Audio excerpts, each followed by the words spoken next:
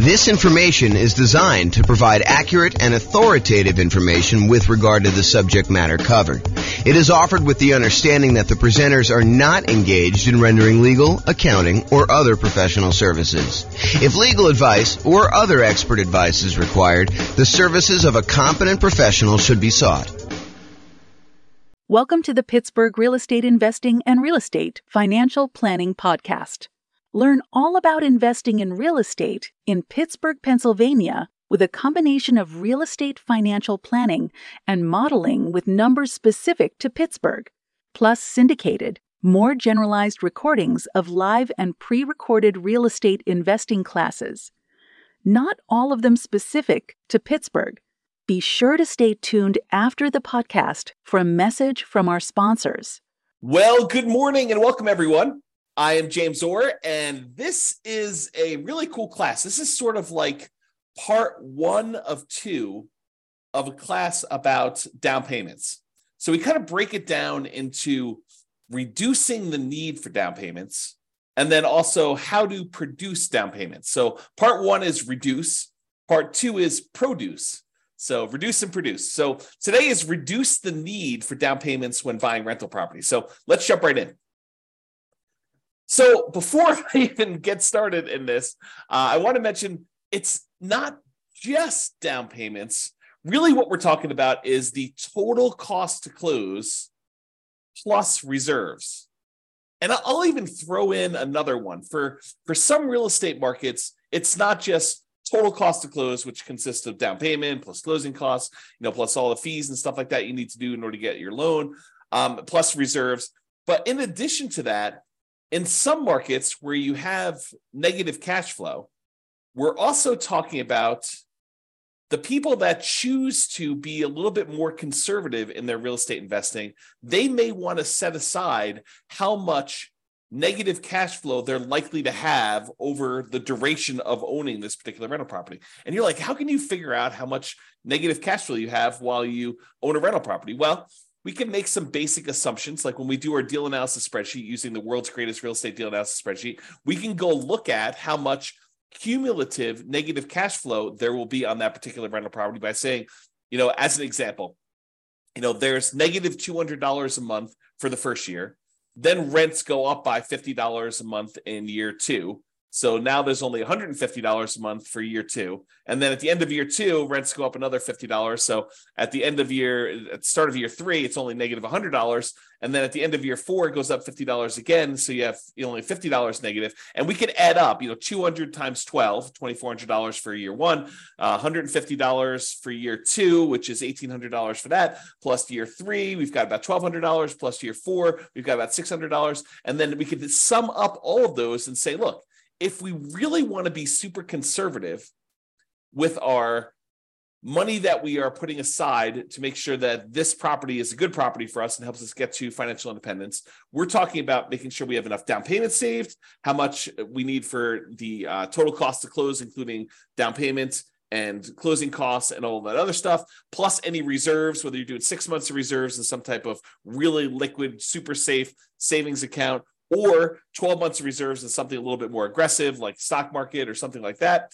Plus now we're talking about, in addition to that, this idea of setting aside all of your negative cash flow so that you really are covered. And this is a good investment for you, even if you need to set all that money aside. And then we can take all of this as our denominator when we do deal analysis and use it to find out what our overall return on investment is, including the investment of down payments, closing costs, reserves, and any negative cash flow, the cumulative negative cash flow. So that's where we're headed, but that was a tangent. So today I'm really focused on how to reduce the need for down payment. And really, I just wanted to mention, it's not just down payment. It's this total cost to close plus reserves. Plus, really, we're talking about some of this cumulative negative cash flow that we might set aside. So that's where we are. All right, so I talked about this. We're talking about strategies to reduce the down payment needed. There are strategies to produce the down payment needed, which we will cover in another class. I believe it's scheduled for Wednesday. An important note, you still need to have, and this is really important, you still need to have good credit, good income, and low or no other debt to support loans, with just a few exceptions. Okay, so some of the exceptions are like the creative financing where you are negotiating directly with a private party, usually the seller, and you're trying to figure out what the terms of you being able to buy this property are. And in those cases, that particular seller may or may not, it's a negotiation between the two, may or may not require good credit. They may or may not require you to have any income at all. And they may or may not require you to have low or no other debt to support the loan that you're getting from them. In most other cases, if you're going to go to a traditional financing source like a bank or a lender, mortgage broker, something like that, they're going to check your credit and they're going to want you to have a certain credit score, probably above 620. They're going to want you to have good income, enough income to support this new debt, and they're going to want you to have low or no other debt. I mean, you could have some debt, but they're going to want to make sure that your debt to income, their calculation that they do, and we're going to do an entire series of classes on that. In the meantime, you can go access the debt to income class that we have in the kind of control panel, the coaching program kind of interface there. But they're going to want to make sure that you have good credit, good income, and low or no other debt using the debt to income calculation in order to see if you qualify for this loan. So we're going to talk about down payment. And I think a lot of folks think, I'm being limited by my ability to produce this down payment, but it may also be good credit, good income, low or no other debt as part of this limitation as to what you can do. So you really need to focus in on all of those things. It's not just one thing you're solving. We really need to think about all those. Okay. This is kind of interesting. This point here is super interesting. Any simpleton, any fool can find a reason why it won't work for you. I'm going to give you some ideas on how to reduce the need for down payment. And in another class, we're going to talk about all the different strategies for how to produce a down payment. And there is a tendency, there is an easy path for people that don't want to put in hard work, that don't want to put in effort, for them to say, oh, James came up with this idea, or James is sharing this idea that has worked for other people, but that doesn't apply to me. It's not really my thing. I don't need to worry about that because this particular concept doesn't apply to me at all. It's not relevant. And I'm telling you, that's a mistake. Any fool can think of a reason why it doesn't work or it doesn't apply to you. Really, it's a sign of your intelligence, your resourcefulness, your kind of resolve, your grit, your tenacity to get things done, to figure out the ways that this does apply, to take these general ideas that I'm sharing with you and apply them to your specific situation. And I can't really do that for you. And if you want to, share ideas on the coaching sessions, we could do that. We could talk about how this applies to you and help you implement that. But really, you have to think about this for yourself. You can't just say, oh, that's a very specific situation. No, you need to take the idea and say, how can this apply to what I've got going on to my particular life? So just keep that in mind, that will it work for me is really not a question of, does the direct exact example that James used apply to me, but really, does this generalized concept, how can I make it apply to me? And maybe it's not a direct application. Maybe it's sort of like a partial application where, maybe I can't get that full benefit, but I can get this little benefit and make that work for me. Okay, so that's where we're going there. All right, so let's jump right into the reduce things. Really easy one. And this is especially helpful for nomads, people that are buying a home as an owner occupant with usually little down or nothing down, with better interest rates because it's an owner occupant loan. They're moving into the property. They're living in the property for at least a year. It's a requirement of the lender that if you get these owner occupant loans with low or nothing down and really good interest rates, that you live in the property. You're going to sign a piece of paper that says you agree to live in the property for a year. And if you don't kind of hold up your end of the agreement there, that's called loan fraud, and you can go to prison for it. So it's not something to mess with. So you go and you buy the property as an owner occupant, little or nothing down with really good interest rates. You move into the property, you live there for at least a year. It's a requirement with the lender. And then once you've lived there for a year, once you've saved up your next down payment, you qualify to get the next loan, you buy your next property, you convert the previous one to a rental, and you repeat the process as many times as you want.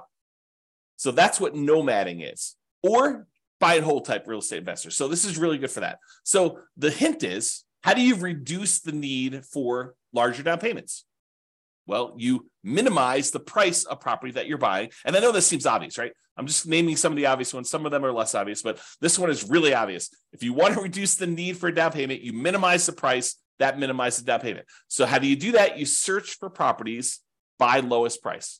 You find the property that makes sense for you, has the best characteristics for buying a rental property: really good price to rent ratio, really good long-term kind of property, low capital expenses on the horizon. And even if you did have them, they're reasonable cost type ones that would see really good, significant appreciation over time, ones that you're going to have low vacancy in. They're not, they're not kind of wacky properties that are functionally obsolete, things like that you want to look for. But you want to also find ones where if you can get the same economics, but buy it in a slightly less expensive property, and you're concerned about down payment, then maybe you should focus on that. So search for properties by lowest price. Now, here's a little carve out, a little caveat for these, and something that a lot of people don't think about.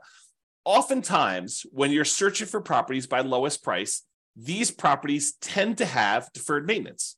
If you think about it mathematically, imagine making a list of properties from the lowest price to the highest price.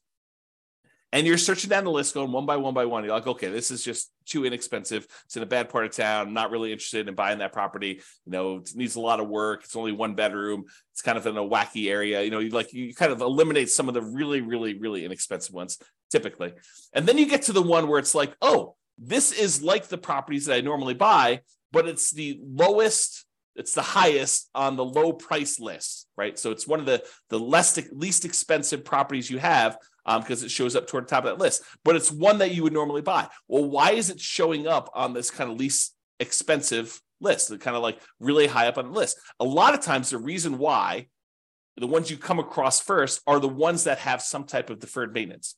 Sure, they're a really nice 3-bedroom, 2-bath property in a super nice part of town that would otherwise be a pretty property, but it's in really rough shape and it needs like a lot of stuff. It needs new roof, it needs new furnace, it needs new AC, it needs new flooring, kitchen's kind of outdated. Like all of these things might be going for it. And so that's why it's showing up high on the list. And the temptation for you is, yeah, I can get into this property with 3% down, 3.5% down, 5% down. If you're going to move into it as a nomad or house hacker, or, 15% down if you're willing to do PMI on an investor loan, or 20% down an investor loan. And because it's a less expensive property, that's a smaller amount of money. You may be thinking, this is really attractive to me.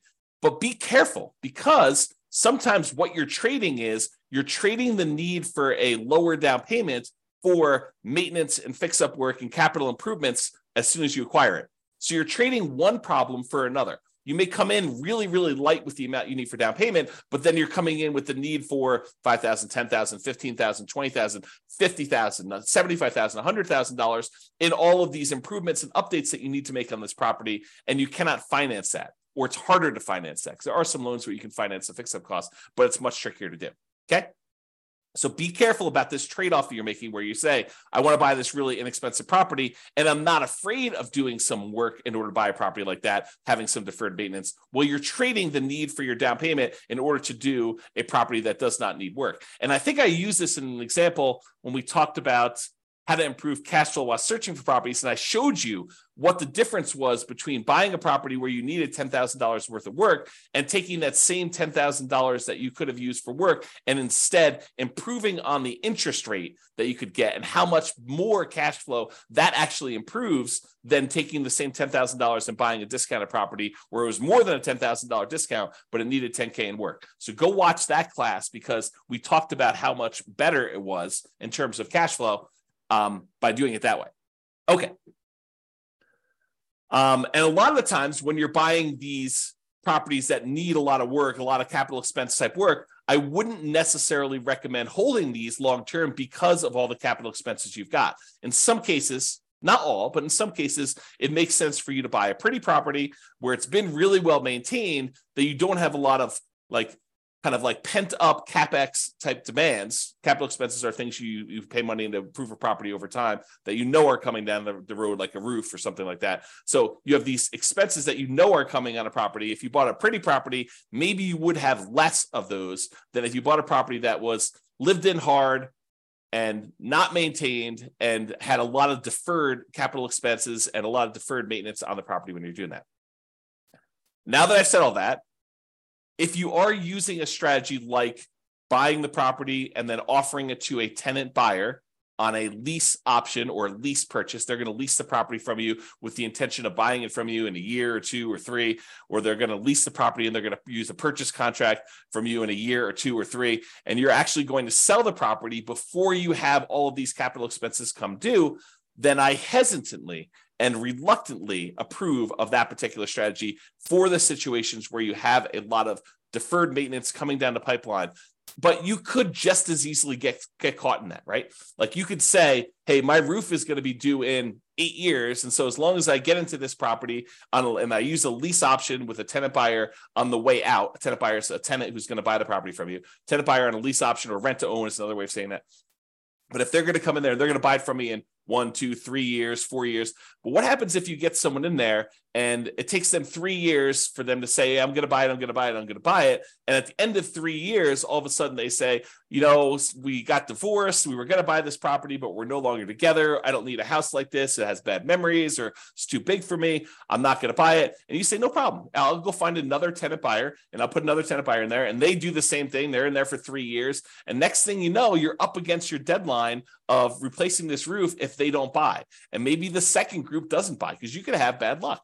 You could have a tenant buyer go in there and they have every intention. They look like they're going to close tomorrow, but tomorrow turns into a year and the year turns into 2 years and that turns into 3 years. And then they're divorced or no longer wanting it. Their kids move out. They have more kids. They need a bigger house. They need a smaller house. They get transferred for their job. All these things happen that are sort of outside your control. They end up not buying. And the same thing happens on the second set, which is just the way things work. It's not bad luck necessarily. It's just you had a group that you thought was going to buy, they didn't. You had a second group you thought they were going to buy, they didn't. Next thing you know, you're at your 8-year point and you've got to actually fix a roof on that property. And you were not expecting that. You were not expecting a $10,000, $15,000 roof on a property.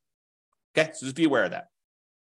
It might be easier to find tenant buyers with 5% down in that second quartile property anyway. So if you're thinking about, hey, look, I really want to buy these super inexpensive properties in order to save on down payment, it may actually be easier for you to find people more in the meat of the market, in the middle of the market. If you think of the market sort of as a bell curve, there's these really inexpensive properties, and there's very few of those. But as you get more toward the median, the number kind of increases until you get to this middle point, the median point of prices on there. And this is the number of those that exist. There's a lot more in the meat of the market. And then it kind of starts tapering off where you have fewer and fewer and fewer really expensive properties. And so you get to the point where it's really low down here for the most expensive properties. The $200 million properties in your marketplace, there's not a lot of those. And there's not a lot of those $10,000 properties in your marketplace either, right? And so you have this sort of curve where it comes up and the meat of the market's in this middle. It may be easier for you to find people in that kind of meat of the market where they need that median type house,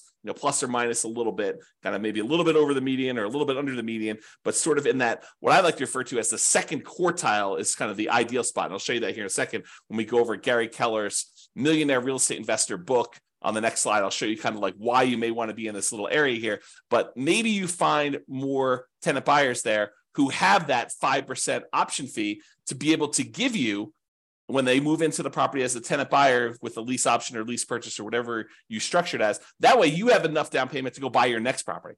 So maybe you're buying the property, you're moving in, you're putting 3% down, 3.5% down, 5% down.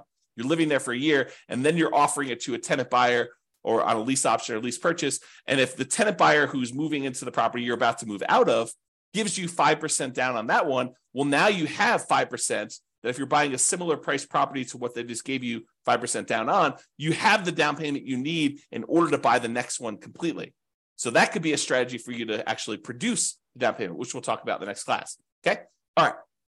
So let's talk about this graphic from Gary Keller's Millionaire Real Estate Investor book. Which is a phenomenal book if you haven't read it. It's usually called the Blue Book. If you look behind me, you can probably see it on my bookshelf, although I think it's where my head is. Yeah, it's on that middle shelf right behind where my head is. So if I tilt my head, I get really active. You can kind of see it on there. But yeah, so this is totally worth reading. Millionaire Real Estate Investor by Gary Keller. Super fascinating book for real estate investing. And in that book, he has this image. And I'll just kind of walk you through what this image is telling you. But it's basically expressing where are the best deals? If you think about it in terms of low-end prices or high-end prices, like where are the best deals in a marketplace? And so he breaks it down into 4 different characteristics or 4 different kind of like ways to think about properties. He talks about cash flow, how much the properties typically cash flow, how much hassle is involved. Certain properties, they require more work, less hassle. Appreciation, the tendency for property values to go up over time. Which ones are you likely to see the best appreciation for? And then liquidity. What if you need to get into a property, or what if you need to get out of a property? How liquid is it for doing that? And then he has down here, low-end properties, high-end properties, and average properties. So this is sort of price. And then for each one of these characteristics, the cash flow, the hassle factor, the appreciation factor, the liquidity factor, this is where they have low. So like low cash flow or high cash flow, or hassle, low hassle or high hassle. And so it's low down here, medium or high. And so if you think about it, let's look at the cash flow line. It says dash line here. So on the low end properties, those tend to have the best cash flow. They tend to have the highest cash flow. And then as the price goes up, when you get about to the average properties, they tend to have in this sort of medium cash flow. And then over kind of as they get into the higher end properties, the cash flow dips off a little bit. So it gets to be, I'd call this medium low. It's not all the way in the low end, but it's definitely not in the medium area anymore. And so you kind of have this cash flow curve sort of decline as prices go from low to high. So the low ones have the highest cash flow. The high end ones have this kind of like medium to low-ish cash flow. Now, as far as hassle goes, the low end properties have like a medium plus hassle factor. And then once you get down to the average price properties, it has what I would consider to be a low hassle factor, the lowest of all of them. And then as you get up into higher end properties, the hassle factor increases until it gets up to medium plus again. So as far as hassle goes, the best deals are sort of in that medium range, the lowest hassle that you've got there. Now, in terms of appreciation, the low-end properties have like this low to medium, probably a little bit more on the low side. And then as you get up into this average properties, they kind of peak out with a kind of medium plus, kind of medium to high appreciation.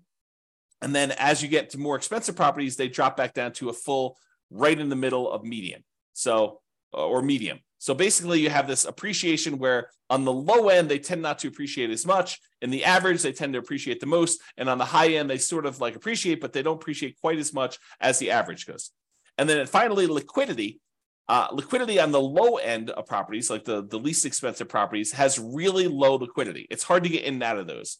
When you get to the average properties, those are the ones that sell and are bought the most. And so that is the highest liquidity. And then as you get into this really high end, most expensive market, it goes back down to low.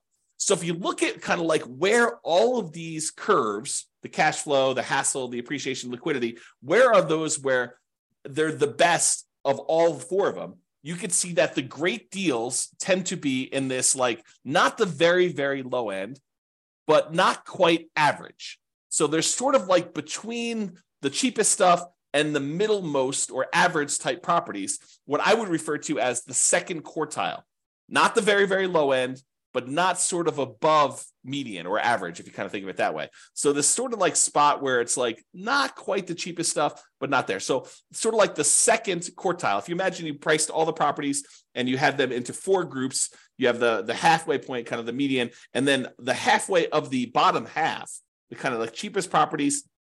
There, if you divided that in half again, it's the second quarter.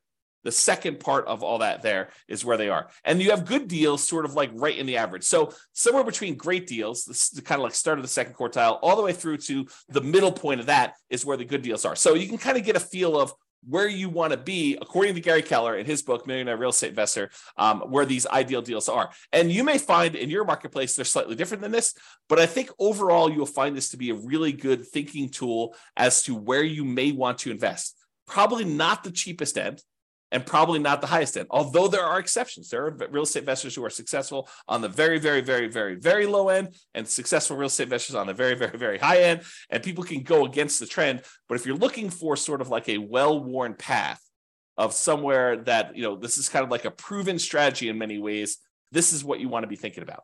All right. Let's talk about strong sellers market. So we've kind of left, to a large degree, the strong sellers market. I'm recording this in March of 2023, and we've had these significantly boosted interest rates. Interest rates were at or near all-time lows for many years, And we saw that these interest rates were at like these crazy, crazy lows. Inventory was very low. A lot of people were wanting to buy. Demand was really, really high. We were in this ridiculously strong seller's market where sellers were in control. They were sort of like setting the terms. A lot of buyers were coming in. They were making higher than asking price offers. You had multiple buyers making offers. So you had multiple offers on these properties. That was what was happening a year ago. That's sort of like the end of it. It was about a year ago now where interest rates started to go up. Since then, interest rates have gone up significantly, where they were at for owner occupant, probably in the high twos, mid to high twos, and now they're in the high sixes to probably 7. So if you think about that, we had this really significant increase in interest rates. We're probably in most markets not in as strong of a seller's market as we was back then, but now we're sort of out of it. But what happens? Markets go in cycles. This could happen again. We could go back into a strong seller's market a year, 2, 5, 10, 15, 20, 50 years from now. And so I want to cover this in case you happen to find yourself in a strong seller's market. Most of you are not going to be in this, okay? So I'll cover it relatively quickly, but we dealt with this for 5 years. This really strong seller's market for a while. So this is kind of just coming out of it. These are sort of the tips. So this strong seller's market, the lower price point in some markets are extremely challenging to buy in. When the market was really, really hot, there were multiple offers on properties. People were bidding things up way above asking price. They were waiving things like appraisal, saying, I don't care what it appraises for. I will make up the difference if it doesn't appraise. They were waiving inspection, saying, I'm not going to inspect the property. I'll buy it as is, where it is. I don't need to even have an inspector go out there. I feel comfortable buying it as is. We saw multiple offers on properties, buyers paying more than asking price, in a lot of cases, sometimes offering more than appraised value. There was really high demand. There was really low inventory. So this is what it was. Now, if you're having to be aggressive to get offers accepted, like having to waive or limit your appraisal conditions or waive or limit your inspection conditions, then it may be more than just the minimum down payment that you need. If that is the case in your marketplace where you're having to waive or limit your appraisal conditions or waive or limit your inspection conditions, then you might be talking about more than just my down payment, plus my closing costs, plus my reserves, plus maybe some negative cash flow if you're kind of thinking of it that way too. In addition to all that, it may also be you need to make up the difference between what you're offering on the property, which is higher than the appraisal, and what the property appraises for. So let's say we'll use a $100,000 property as an example. We have a property worth $100,000. And because the market is so crazy hot and there are more buyers than there are properties for them, you have 20 buyers making offers on this one $100,000 property. And the property really is worth $100,000. That's what it's going to appraise for. But you're like, look, I really want this property. And so you say, I will offer you $101,000. And the next guy comes in and says, I'll offer you $105,000. The next guy comes in, I'll offer you $110,000. And you're like, well, I really want this. And I've been making offers on a bunch of properties and I haven't got them. I'll offer you $111,000. So you end up in the point where you got the property under contract for $111,000. And the property appraises for $100,000. So now, in order for you to buy the property, and let's say you're able to get a 5% down, owner-occupant, nomad type loan. You're going to move into the property, you're going to live there for a year, and you're going to convert there. So you only need 5% down. So you would normally need 5% down of whatever you purchased, whatever you paid for the property. So if you could have bought it for what it appraised for, $100,000, you would have needed to come up with $5,000. Okay, 5%, $5,000 on a $100,000 property. But because you had to bid $11,000 above what the property is worth, now the lender says, okay, you need to pay 5% of what the property appraised for, $100,000, so $5,000, plus you need to make up the difference between what it appraised for, $100,000, and what you offered, $111,000. So now you need to come to the table with not $5,000 plus closing costs and reserves. You don't need to come to the table with reserves, but your closing cost, your down payment, and your closing costs. Now you need to come to the table with $5,000 plus your closing costs, plus $11,000 to make up that difference. So you went from a need of $5,000 in down payment to a $16,000 down payment, $5,000 plus the $11,000 in order to buy the property, plus closing costs. Plus you'll need reserves. Plus if you want to actually have set aside any negative cash flow, you would do that, okay? So you'd be making up the difference between appraisal and having to do work on the property once you move in if you also waived your inspection. So you bought the property as is because you're like, look, a lot of people are getting these properties, and the really good ones, there's 25 people bidding. On the ones that need work, there's only 7 people bidding. And so maybe you still need to pay above asking price, but you're also bidding on these properties that need work because you're not afraid to do the work. But then when you move in, not only do you need the $5,000 in down payment, plus whatever you had to pay above appraised value. In this case, we said $11,000, but maybe you also need $5,000 worth of work on the property just to get it to the point where it's good to go. So realize that in these strong sellers markets, a lot of times it's more than just down payments and closing costs and reserves and accumulated negative cash flow. Sometimes it's making up the difference between appraisal and any repairs you need on the properties as well. It's counterintuitive to a lot of folks, but especially in these strong seller markets, it might be better, might be cheaper to move up price slightly to reduce the competition you're competing against and dealing with appraisal gaps and doing work on that highly competitive, lower price properties. So imagine for a minute, if you're buying in the $100,000 price range, and some people are like 100,000, I can't get anything for $100,000 in my market. I'm using that as an example. Okay, so if you're in that $100,000 price point where there's a lot of demand because everybody wants that, there's a lot more people looking for those.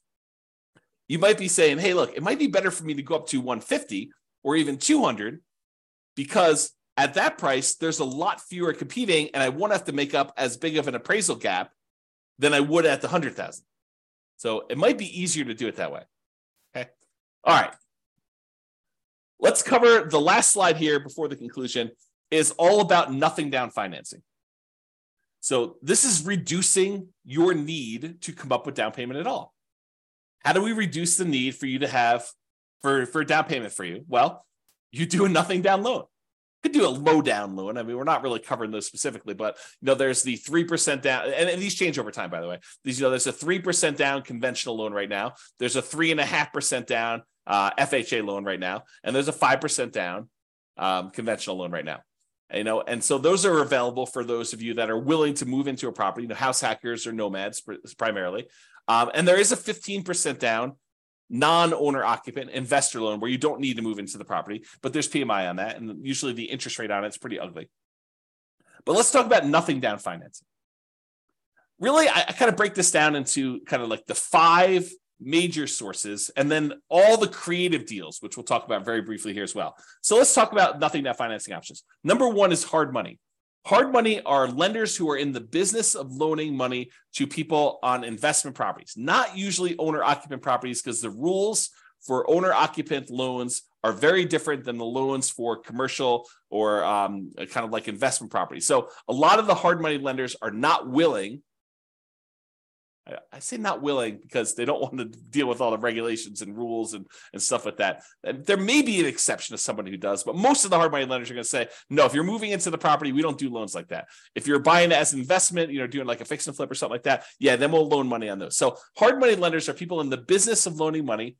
Usually they're higher priced, shorter term financing sources where you could buy properties. But a lot of times, if you find the right deal, they can be nothing down. Not all the time. There are some hard money lenders that they don't care, even if you're buying the property for half off.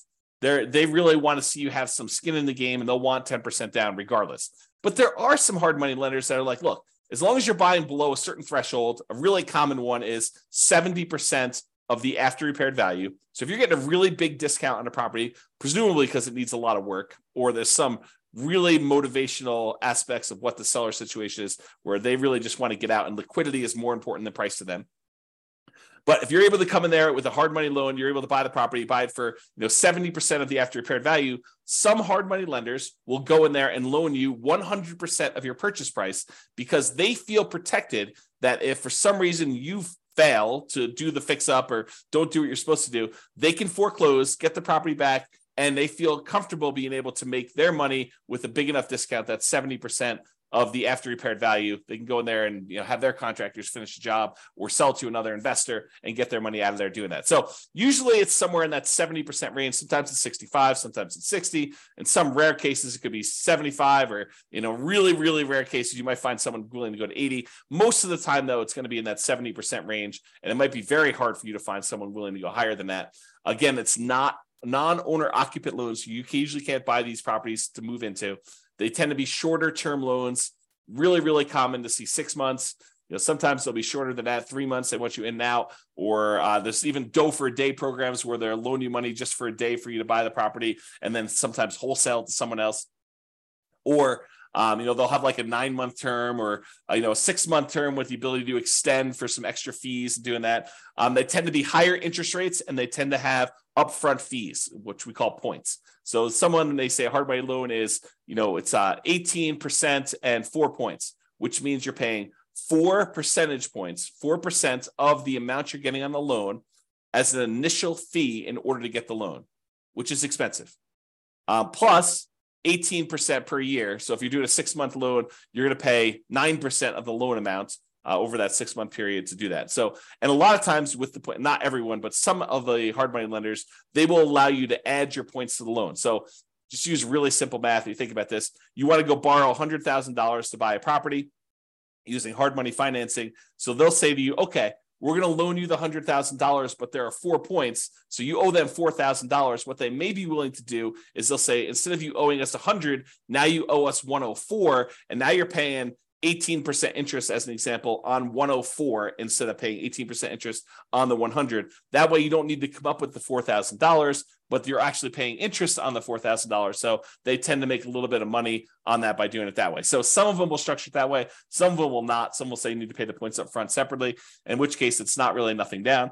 But a lot of the times you could structure these as a nothing down loan. So that's sort of hard money. Oh, and these are really popular for people wanting to do the BRRRR strategy, the buy, rehab, rent, refi, and then an optional last R is the repeat process. So you can kind of repeat this if you're doing it. So that's all hard money. And the hard money lenders are in the business of loaning money, and they have their own preset terms. You can try to negotiate them, but if you're coming in as sort of like a first-time client and you've only done one deal, your ability to negotiate is probably severely limited. If you're doing 3 of these a month and you've doing a lot of business with them, your ability to negotiate goes up a lot, and then you can negotiate terms. Okay, so that's all hard money. The next step up from that, not that they're categorized or kind of hierarchically organized, but sort of like the next step up, in my opinion, for like thinking about this is private money. Private money is not hard money. So a private lender is not someone who is in the business of loaning you money. Someone who's in the business, I call them hard money lenders. Someone who is an individual who is not usually in the business of loaning money, but you get them through your normal interaction. The example I love to use is you're at Thanksgiving dinner with grandma, and you're telling grandma about how you're doing this new thing with real estate investing and you're buying these properties and that you're using this lender who's charging you 18% and 4 points. And grandma's like, I've got $500,000 in CDs and they're only paying me 2%. Why don't I loan you the money at 4%? And, you save a lot of money on your interest with the hard money guys, and I actually get more money for my CDs, than my CDs are paying me. And you say, Grandma, that sounds like a really good deal. It sounds like a win for you and a win for me. And now Grandma, who's not in the business of usually lending money, she becomes your private money lender, okay? And the terms of what you negotiate with Grandma are not preset. They're wide open. If Grandma says to you, look, I love you. I don't need any interest. I just want to be helpful. How about 0%? And you're like, yeah, that sounds great, Grandma. Thank you very much. And she's like, no problem. You were going to get it anyway. I'd rather see you use it now. That makes a lot of sense to me. Or Grandma's very shrewd and she says, how about 10%? And you're like, how about 8? And she's like, how about 9? And you guys come together and you're like, 9% sounds reasonable. You negotiate these terms. And Grandma says, hey, look, I want 10% down because I want to feel protected. And you're like, I don't want to give you 10% down. I want nothing down. And so you negotiate. All these terms are negotiated for these. They vary since it's a private party and it's usually friends and family. And you got to talk about that. Again, these are really helpful for BRRRR, but there's no set characteristics. It's not like they say 70% loan to value, not owner occupant, shorter term. It's got to be 6 months. Grandma may do 5 years. Grandma maybe do 3 months. Who knows what grandma wants? And it could be a higher interest rate, could be a lower interest rate. It really all depends. So that's kind of private money. The next one is USDA. The U.S. Department of Agriculture has a special loan program for helping people buy properties in rural areas. You're not going to be able to buy this in your major cities, but like if you are willing to drive 30 minutes into work, and a lot of times within the 30-minute drive, maybe a little bit longer in some cities than others, you can find these rural areas where the population's a little bit smaller. It's sort of like all the little towns on the outskirts of these big towns. You can find those, and you can find out exactly if they qualify by going to the USDA website. They have an eligibility map where you can type in addresses and it tells you if it's in a USDA eligible zone. but it has to be a rural property as defined by the USDA in these eligibility areas. And you have to own or occupy the property. And that is a nothing down loan. You can buy a property with 0% down if you're willing to live in these rural areas. And there's some income qualification. You can't make too much and you can't make too little, not be able to qualify. So it's a sweet spot of you can't make too little where you can't qualify for the loan, but you can't make too much where you make too much money in order to buy the property. So it's sort of like you're constrained as your income as well. But it is a nothing down loan program for buying rural properties. Okay. And that is an owner occupant loan. Then the VA loan is another loan. That's a Veterans Administration loan. And this is for our veterans. If you served in the military, a lot of times you'll have eligibility to do this. There are some exceptions where you can get eligibility where you did not directly serve in the military, but go call your lender and find out what the requirements are. Or I do have a whole class on VA loans. It's like a 2-hour class on that. You can probably access that too. But you must have VA benefits and you must own or occupy, live in the property in order to qualify for the VA loan. And that is also nothing down. An interesting thing about the VA loan is that it can also be used to buy multifamily properties. So you could buy a single family home with, a USDA loan or a VA loan, but a VA loan, you could also buy a duplex where you live in one of the 2 units, a triplex where you live in one of the 3 units, or a fourplex where you live in one of the 4 units. If it's more than 4 units, you change your financing completely, and a VA loan will not work for you buying a 5-unit or above type of property. Those are commercial loans, and it changes the financing for those changes considerably. Okay, so we talked about hard money, talked about private money, talked about the USDA for rural properties, another nothing down loan program. We talked about the VA loan for people that have veteran benefits, VA eligibility, and that's a nothing down loan, which you could also use for single family homes, duplexes, triplexes, fourplexes. And then finally, in some markets, not all markets, but in some markets, your local banks may have their own custom nothing down loan programs. And so you may want to just check with those to find out if there's anything special going on with your local banks and then buying that. Okay, so those are sort of like the nothing down financing. Plus, in addition to all of these, there are all the creative deal financing type structuring, like buying a property subject to the existing mortgage, where the seller agrees to deed you ownership of the property.